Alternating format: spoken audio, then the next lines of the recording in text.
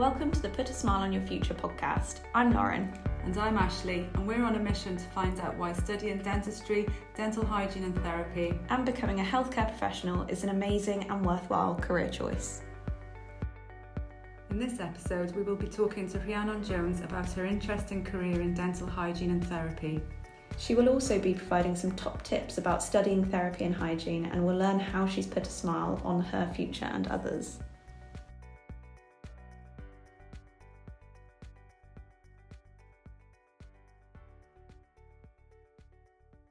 My name's Rhiannon Jones. I'm a lecturer in dental hygiene and therapy at Cardiff University, and I'm also a project lead and deputy programme lead at the moment. Great. Why did you decide to pursue a career in dental hygiene and therapy? Okay, I have to go a long way back in my memory to remind myself why. But actually, for me, it was a Saturday job. I was helping out at a friend's practice. And within the first few weeks of working in a dental setting, I realized that that was definitely for me.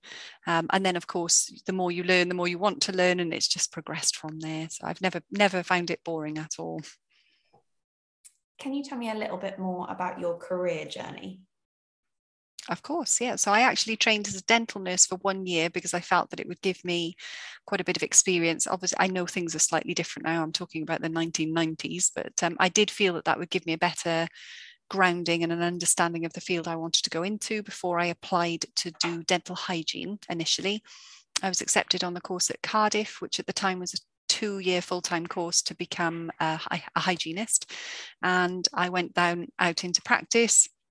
I've worked in various different settings in private practices, NHS practices, and then took a job in an NHS hospital, a general hospital, where they wanted a dental hygienist to help surgical patients.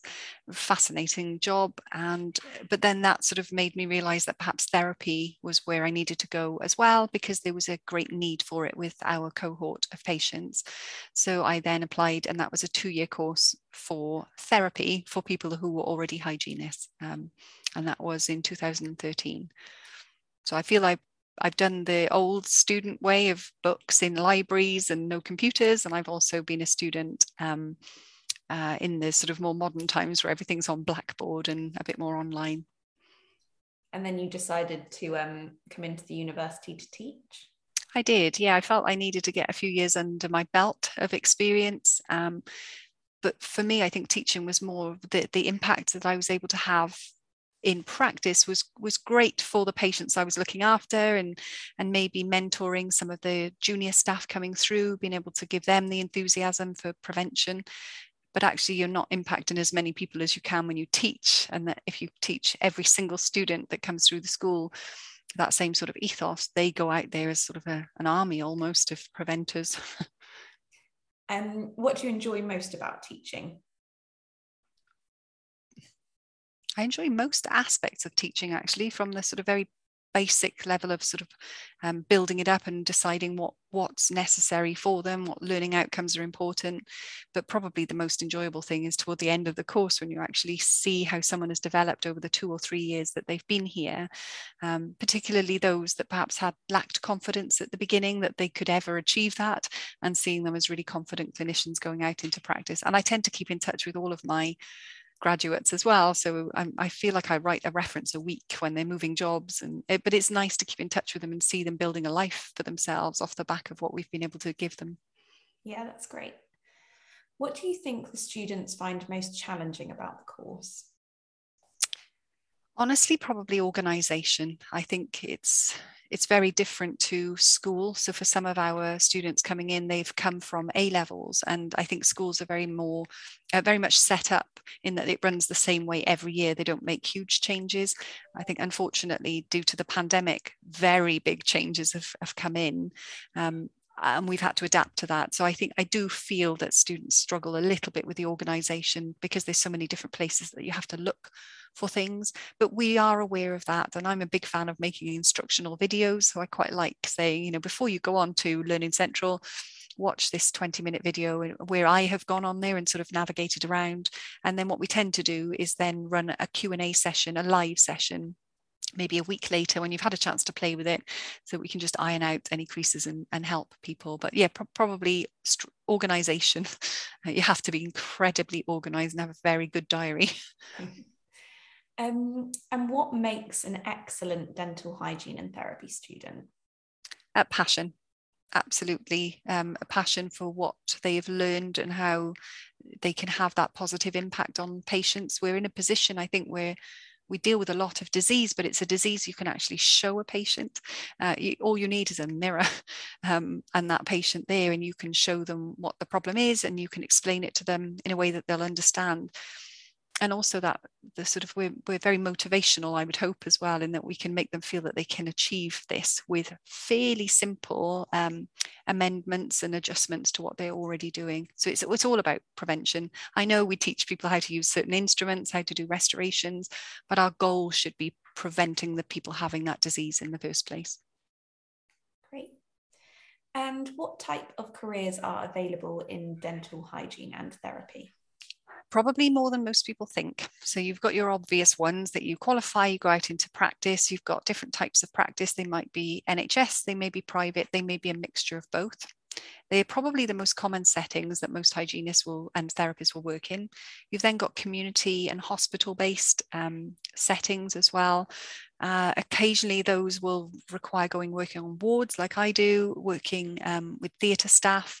It could be that with community, you're going into people's homes, you're going into nursing homes and care homes. So what we call them domiciliary visits, where you're visiting people.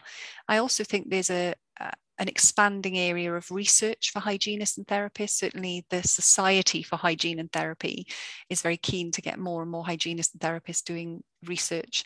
And in fact, some of our colleagues here have had full-time research posts at some point, being non-clinical as a hygienist or therapist.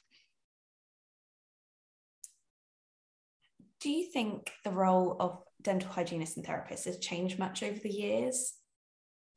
Yes and no. I think no, because it's always been about prevention, and that hasn't changed.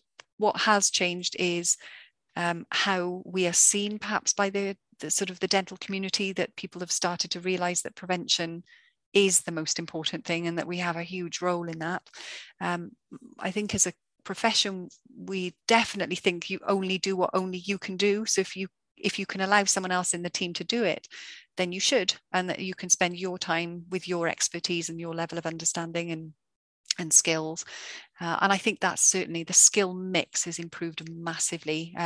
I would say my first few jobs, possibly if they could build a machine that could clean people's teeth, like an MRI machine where you just slide someone in and when they come out, the teeth are clean, they probably would have bought one of those machines instead of employed a hygienist. I don't feel that anymore. I feel that they really value what we can give the patients. And perhaps with COVID, stopping people from being able to access their normal dental care, that's really improved that level of understanding of how important we are in the team.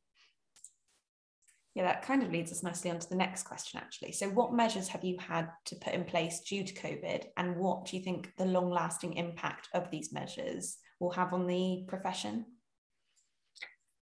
That's a really good question. We had, in a very short amount of time, had to really rethink what we do, because dentistry was considered a high risk profession due to something called AGPs, so aerosol generating procedures. So a lot of what we do creates an aerosol out of the mouth as we're working. We already wore personal protective equipment, but it would not have been sufficient to protect us against something like COVID. So it was a really sort of set of rapid reviews of sort of what we could do. I think initially it was protection. So it was about making sure that there was personal protective equipment and other equipment around us that filters the air and keeping windows open, screening the patients before they come in. All of that's normal. But actually what we also did is flip the appointments a little bit. So where historically maybe they came in, they got in a chair, we looked in their mouth straight away, we did the treatment, then we talk to them about their oral health and maybe amend any toothbrushing techniques afterwards. It's really difficult to do when you've still got all of that gear on, whether it's a hood or a really thick mask. So actually we flipped our appointments a bit more, and the emphasis was certainly on, do you know what, you can do a lot of this yourself at home. It doesn't require us to get our machines out always to be able to fix this. So it helped us in a strange way to put prevention at the forefront again. Yeah. And it kind of adds to the next question as well. So what changes do you anticipate to the profession in the next 10 years?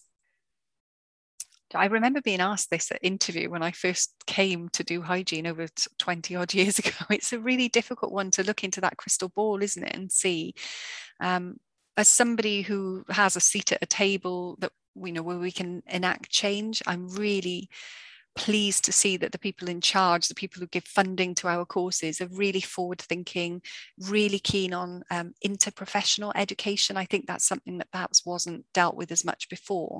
And the World Health Organization definition of that is looking at different professions and how we should be working together. So part of our course we do with pharmacy.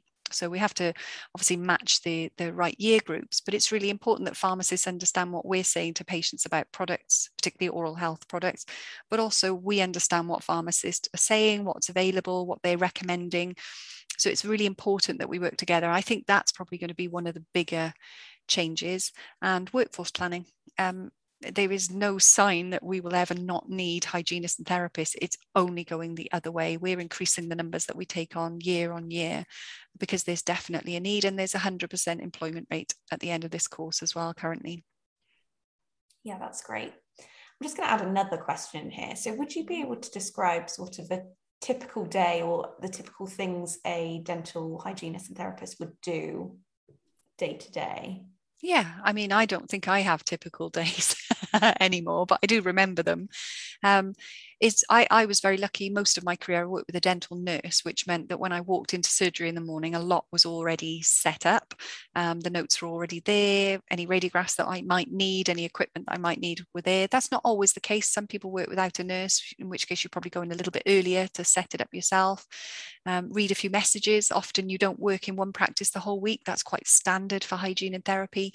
So if you work there on a Monday, but you won't work there again until the next Monday, it might be a case of having a little notebook or reading a few emails just to bring yourself up to speed. And then you'll have your day book. So it's quickly sort of looking through it and seeing what cases you've got in, being really well prepared for it. As I say, having any radiographs up that you might need. Teamwork is the best way to go if you can have a nurse or someone on reception that can look after you like that. But it is very busy. It's usually one appointment after the other until lunchtime. But actually so rewarding. If you've written your notes really well and you remember that patient from last time, you bring them in, you do a plaque score, so you disclose their teeth and see how, if there are any areas that are missing. And when you see a huge improvement and their gums perhaps were bleeding and now they're not, as I said before, it's something really visual, and that's very satisfying.